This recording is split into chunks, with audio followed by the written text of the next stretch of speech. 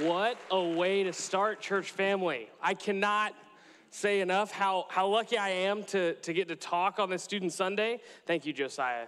You are awesome. How lucky I am to talk on this Student Sunday, not only to get led in worship by some of my favorite people, sorry, Justin, but to also celebrate the life change through baptism. And I am just incredibly fortunate to get to do this. Would y'all just pray with me as we get started this morning? Father God, I'm just so thankful, Lord, for this church. God, so thankful for these students, Lord, leading us in worship, Father. And God, I just pray as we dive into your word this morning, God, that you would speak through me, God, and that you would give us all ears to hear what your word would tell us. It's in your son's name we pray. Amen. Well, as we get started this morning, I just want to welcome you. If this is your first time with us, or maybe you are watching online, I want to welcome you to Church on Bayshore. We are just so excited that you're here, and we would hope that you would get connected to everything that's happening here at Church on Bayshore, the way that God is moving here at this church, and you can do that by stopping by one of our welcome desks. They're located outside of the sanctuary and the kids building. You can also stop by our welcome desk in the foyer. And you could also just text the number that's on the screen. Text connect to the number on the screen. Lots of ways to get connected. I also want to remind you that this past Wednesday was our last meeting on Wednesday night until July 13th. And in that time, in this gap that we're taking, we do have some incredible ways that you can stay involved by serving our community through Bayshore Kids Clubs or serving at our 4th of July celebrations, both great ways that we can get excited about serving our community. My name is Alec Ammons. I'm the student minister here. And before I really dive into things, I just want to say on behalf of my wife and Ashley, how blessed we are to be a part of this church. We've been here for almost a year and a half, and we are just in awe of God's leading us here and in awe of what God is doing here at this church. And I just want to thank you. I want to thank our students just for just being awesome. We absolutely love it, and we're just so blessed to be here. Speaking of my wife, I've got permission to tell this story as I get into this, and I want you to know I'm not sleeping on the couch tonight, but I have a nickname for my wife, and it's really been since we've gotten married. It just kind of came to mind. I call her Squirrel, which will make sense in a second. So I call her Squirrel, and if you know anything about squirrels, they like to take things, their food, maybe important things for them, and they like to hide them away in little stashes, and then sometimes they forget where they are. And this is why I call my wife Squirrel, because I will be leaving for work, and I will have put my keys one place, and they end up in the third drawer underneath the TV that my keys have never been in. It's just like this natural desire for her to just like take things and stash them. And this goes even further. The night before our wedding, we had this like wad of cash that had been given to us to help us with our honeymoon, and she had put it somewhere and completely forgot. And so she has all of her bridesmaids are at our house, or at her apartment at the time, and they are like frantically searching for this money. And I can only imagine it's like late at night, everybody's like almost asleep, and she's like, wait, hold on, I forgot to pack the money. And so they're looking all over the place, and my wife, knowing that she has this tendency, she said, it's probably in a place that you wouldn't put money.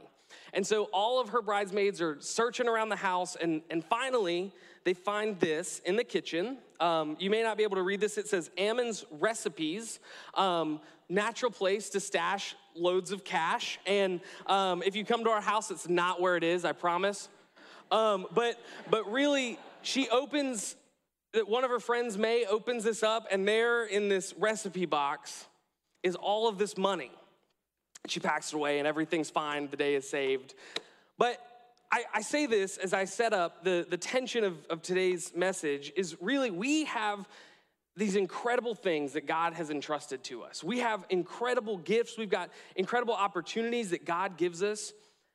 And a lot of the times we hide them away and completely forget to manage them. And so we're going to be talking, we're taking a break from the book of Mark. We're going to be talking, if you want to turn in your Bibles, to Matthew chapter 25, verses 14 through 30. And we're going to be talking about how we manage what God has entrusted to us. So Matthew chapter 25, verse 14 through 30. And as we dive into God's word, I just want to set this text up a little bit for us. So this text is a part of a larger teaching of Jesus's. It's known as the Olivet Discourse, and this is where Jesus is sitting on the Mount of Olives, and he's teaching and prophesying to his disciples. So this is right before we see him be betrayed and ultimately crucified and resurrected. This is kind of his big teaching moment with his disciples before all of that happens. So let's read together Matthew 25, verses 14 through 30. It says this: "For it will be like a man going on a journey, who called his servants and entrusted to them his property. To one he gave 5 talents, to another 2, to another 1, to each according to his ability. Then he went away. He who had received the 5 talents went at once and traded with them, and he made 5 talents more. So also he who had the 2 talents made 2 talents more. But he who had received the 1 talent went and dug in the ground and hid his master's money. Now after a long time, the master of those servants came and settled accounts with them. And he who had received the 5 talents came forward, bringing 5 talents more, saying, 'Master, you delivered to me 5 talents. Here I have made 5 talents more.' His master said to him, 'Well done, good and faithful servant. You have been faithful over a little. I will set you over much. Enter into the joy of your master.' And he also, who had the 2 talents, came forward saying, 'Master, you delivered to me 2 talents. Here I have made 2 talents more.' His master said to him, 'Well done, good and faithful servant. You have been faithful over a little. I will set you over much. Enter into the joy of your master.' He also, who had received the 1 talent, came forward saying, 'Master, I knew you to be a hard man, reaping where you did not sow and gathering where you scattered no seed. So I was afraid. And I went and hid your talent in the ground. Here, have what is yours.' But his master answered him, 'You wicked and slothful servant, you knew that I reap where I have not sown, and you gather where I scattered no seed. Then you ought to have invested my money with the bankers, and at my coming I should have received what was my own with interest. So take the talent from him and give it to him who has the 10 talents. For everyone who has will more be given, and he will have abundance. But from the one who has not, even what he has will be taken away. And cast the worthless servant into outer darkness. In that place there will be a weeping and gnashing of teeth.'" So just to summarize, we see that in this parable, Jesus is laying out he's laying out how this landowner gives these 3 talents to his servants. And this was a fairly common practice. As a master would go away for some time, he would want to reap some benefits from while he was away. And some scholars suggest that in this passage, we see this was a considerable amount given to these servants.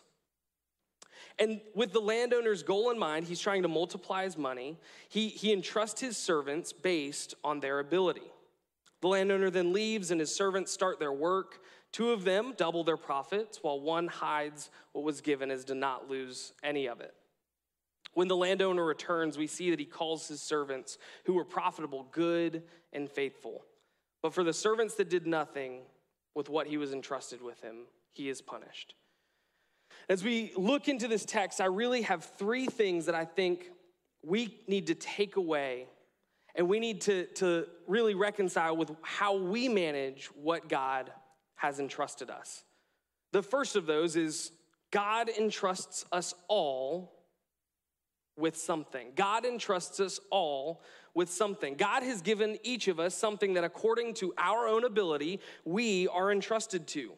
And this is not something new. This isn't a new biblical concept that Jesus is laying out. This goes all the way back to Genesis with Adam, when Adam is put in charge of the garden. We see this with God's covenant with Abraham. We see this in Joseph being put in charge of Egypt. We see this on a broader scale as the Israelites are chosen as God's people, entrusting them with maintaining a relationship with God. We see even in that, God entrusting judges to exact judgment when the Israelites aren't faithful. Ultimately, in the New Testament, we see God entrusting Mary and Joseph with his son Jesus. As Jesus gets older, we see him entrusting the disciples to go be fishers of men. And ultimately, we see his final call that includes us of going and making disciples.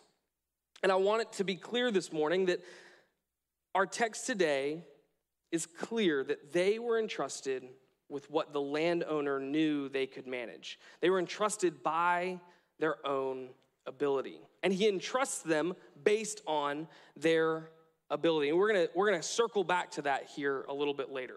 But I think it's easy for all of us to forget that God is in the business of using us, using broken people to accomplish his work. We read biblical stories. We think how awesome it is that Joseph did incredible work in saving the Israelites, being able to provide food for nations, or that an actual guy named Jesus broke bread with actual disciples, and then the disciples, after the ascension into heaven, actually start to do the work that Christ commissioned them to do. But we have to understand that God has entrusted us with something. And specifically, what God has entrusted us with is accomplishing his will with what he has given us. We have to understand that God has entrusted us with accomplishing his will with what he has given us. I think it's easy, for those of you that have kids, I get to work with 6th to 12th graders all the time, so I get to see the big difference between a 6th grader and a 12th grader. But if you have kids, or you once were a kid, trying to be including everybody in this, we see that at each stage of our life, we gain more and more responsibility.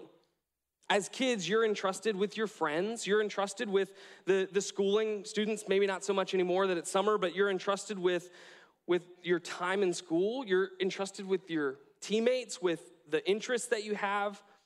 Eventually, if you have an allowance or a job, you're entrusted with giving that money through tithes. Then as you kind of get into the older student age, maybe into college, you start to date, and you're entrusted with that dating relationship. You graduate college, you're in your mid-20s, and God entrusts you with your career. He entrusts you with your coworkers. He entrusts you with your finances and the influence you have over your friends. Maybe you get married during that time.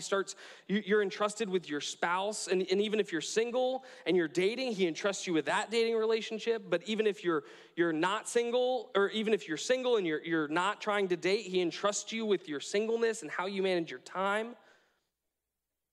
Then as you begin to have kids, God entrusts you with one of the most incredible things, which is raising kids. And we see throughout the Bible, but Deuteronomy 6 paints a very clear picture of the role of a parent as the primary discipler of their children, teaching them and raising them up to know God. And then you get older, and your kids are older, and you retire, and Lord willing, you're entrusted with grandkids and influencing them. And you have a newfound freedom in retirement to build up and serve the church and to help show, and this is probably the most important one, but you have walked through life, and so you're entrusted with helping those to come know the changing truth of Jesus through your experience. See, we are all entrusted with something. I think if we all were to think for just a minute, we could really think of a million things that we have in our life that God has given us so that we could accomplish his will. Which takes me right to my second point, which is we are responsible for what God entrusts to us. We are responsible for what God entrusts to us. And we see this in our text where the three servants have to do something with what the landowner gave them. We see that they go and two of them double it, and the last one hid it away. And he does something with what he was given. And we see that the landowner is upset that there was no increase in this last servant's talent. And I feel like that's kind of a logical principle, right? We have two people who go and do something with what they were given, which was even more than the last one, but the last one goes and hides it away. And one of the commentaries that I read in preparing for this morning was very clear on talking about how it was really the attitude of the third servant towards his master, specifically what he knew about his master, that led him to this bad stewardship of what he was given. The master even calls him slothful. It was how he viewed the master that led him to his bad stewardship. I remember I participated in football when I was in high school. I was a very good bench warmer. And so we were tasked with selling these like football cards. They were, had coupons for local businesses, and they were like $10, and we had to go and knock on doors and sell them. And it was really easy, and 90% of my teammates who actually played just would put them on their kitchen counter, and their mom would go sell them for them, or maybe they just would forget about it. But when you got out into the community, it was really easy to sell these football cards because it was the football team. Like, yeah, people are going to support you. And you just knock on the door, do you want this? Yes. Okay, give me $10. Like, it was that simple.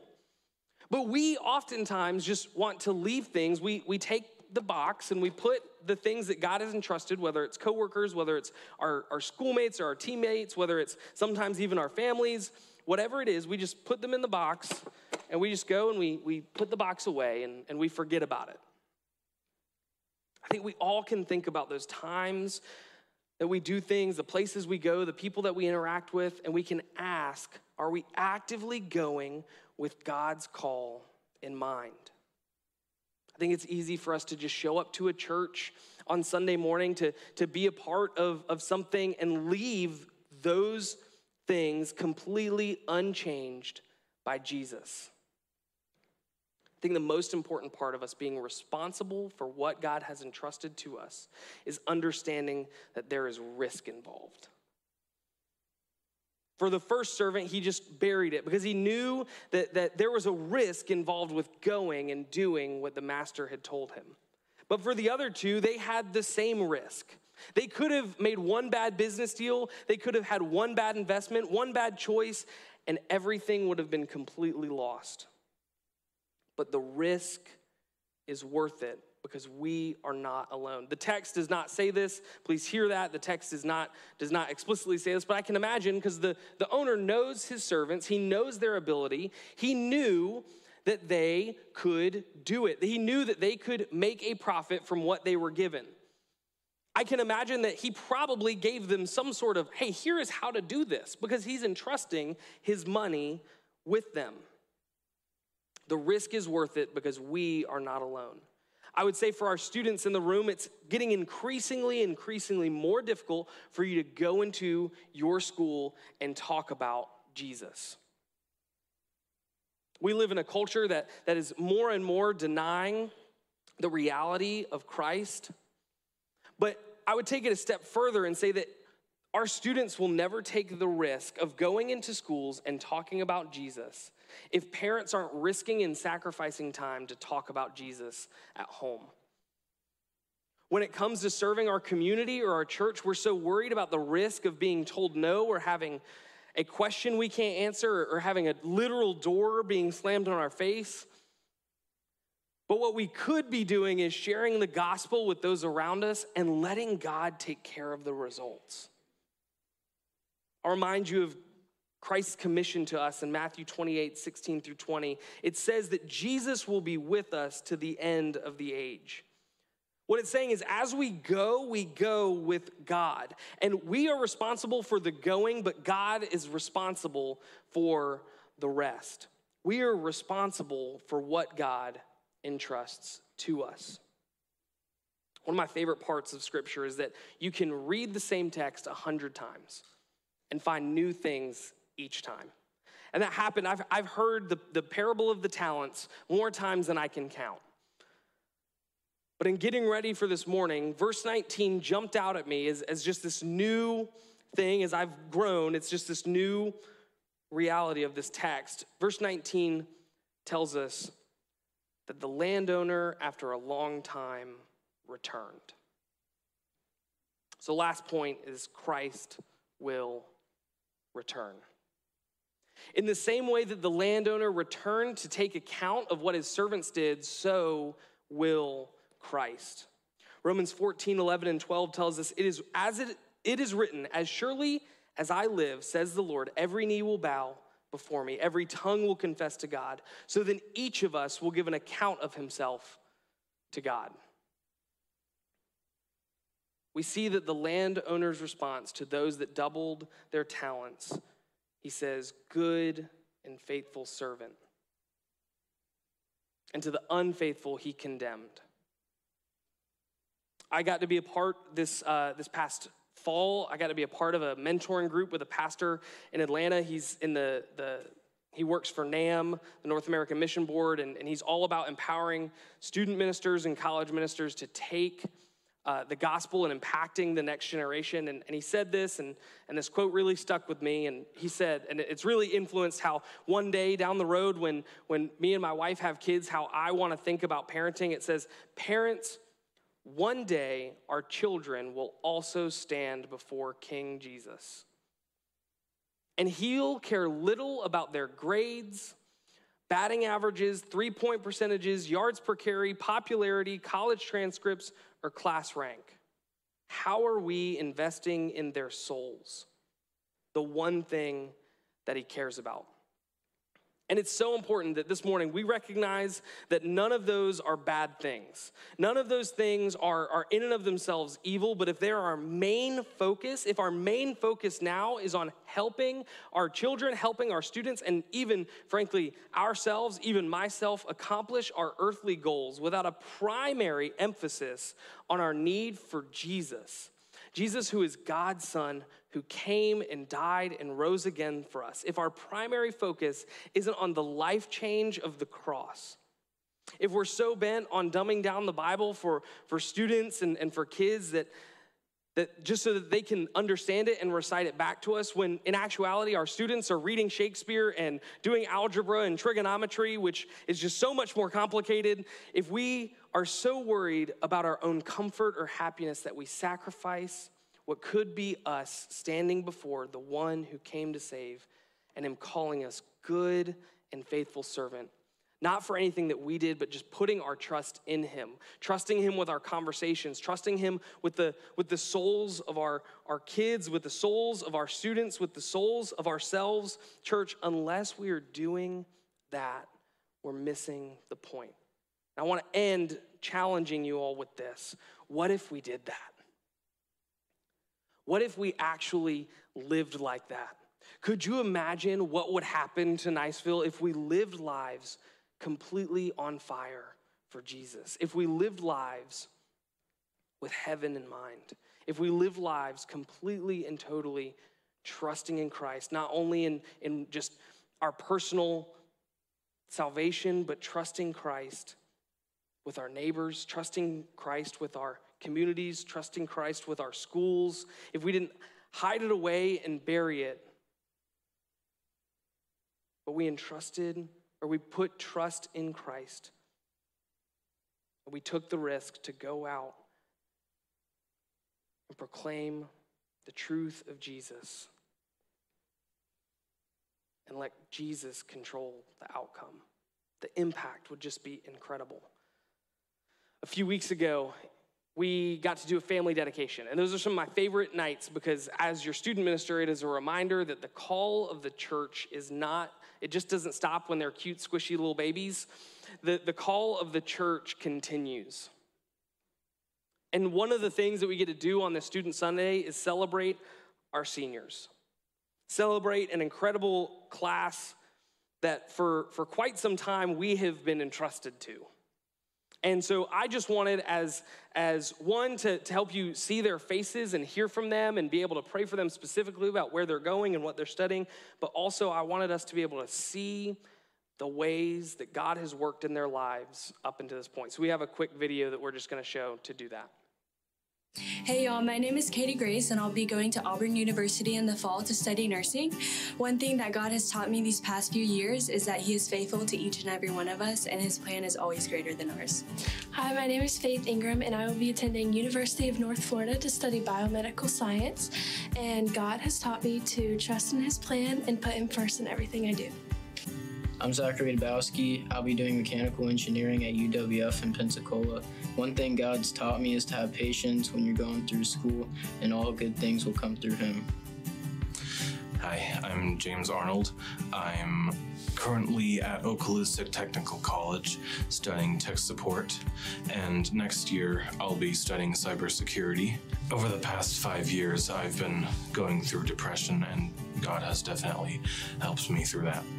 My name is Ellie Wise, and I'm going to college at University of Florida. I plan to major in kinesiology, and God has taught me that His plan is always better than mine.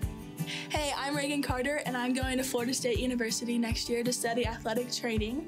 And something God has taught me up to this point is that His plan is always better than mine. That's something I've had a really hard time getting in my brain. I've tried to make my own plan, and I've always been humbled and brought back to God's plan.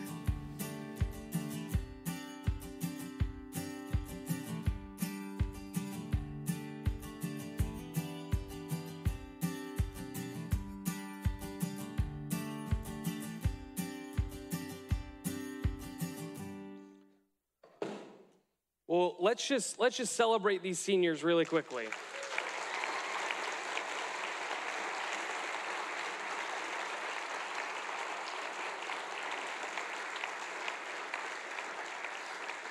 We, as a church, have had the incredible privilege of being entrusted with these seniors for however long they have been here.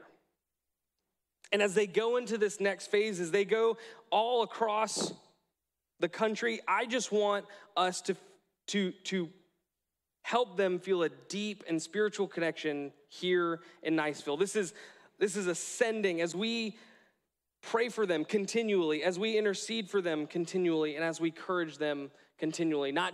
This is not just a one-time thing. This is something that we should be continuing to do as we send them out and as they go live and honor God with what He has entrusted them. So just as a sign of that, if you are comfortable, I'm just gonna ask that you just reach out a hand as we pray for them, just as a sign of praying over them. Pray with me. Father God, thank you, Lord, for the incredible privilege it is, God, to be entrusted with these seniors. God, just for the short time that I have been able to get to know them, Father, I am so excited. So excited to see what they will do. Father, thank you for this church, God. Lord, it's my prayer that we would be passionate about being faithful with what you have given us.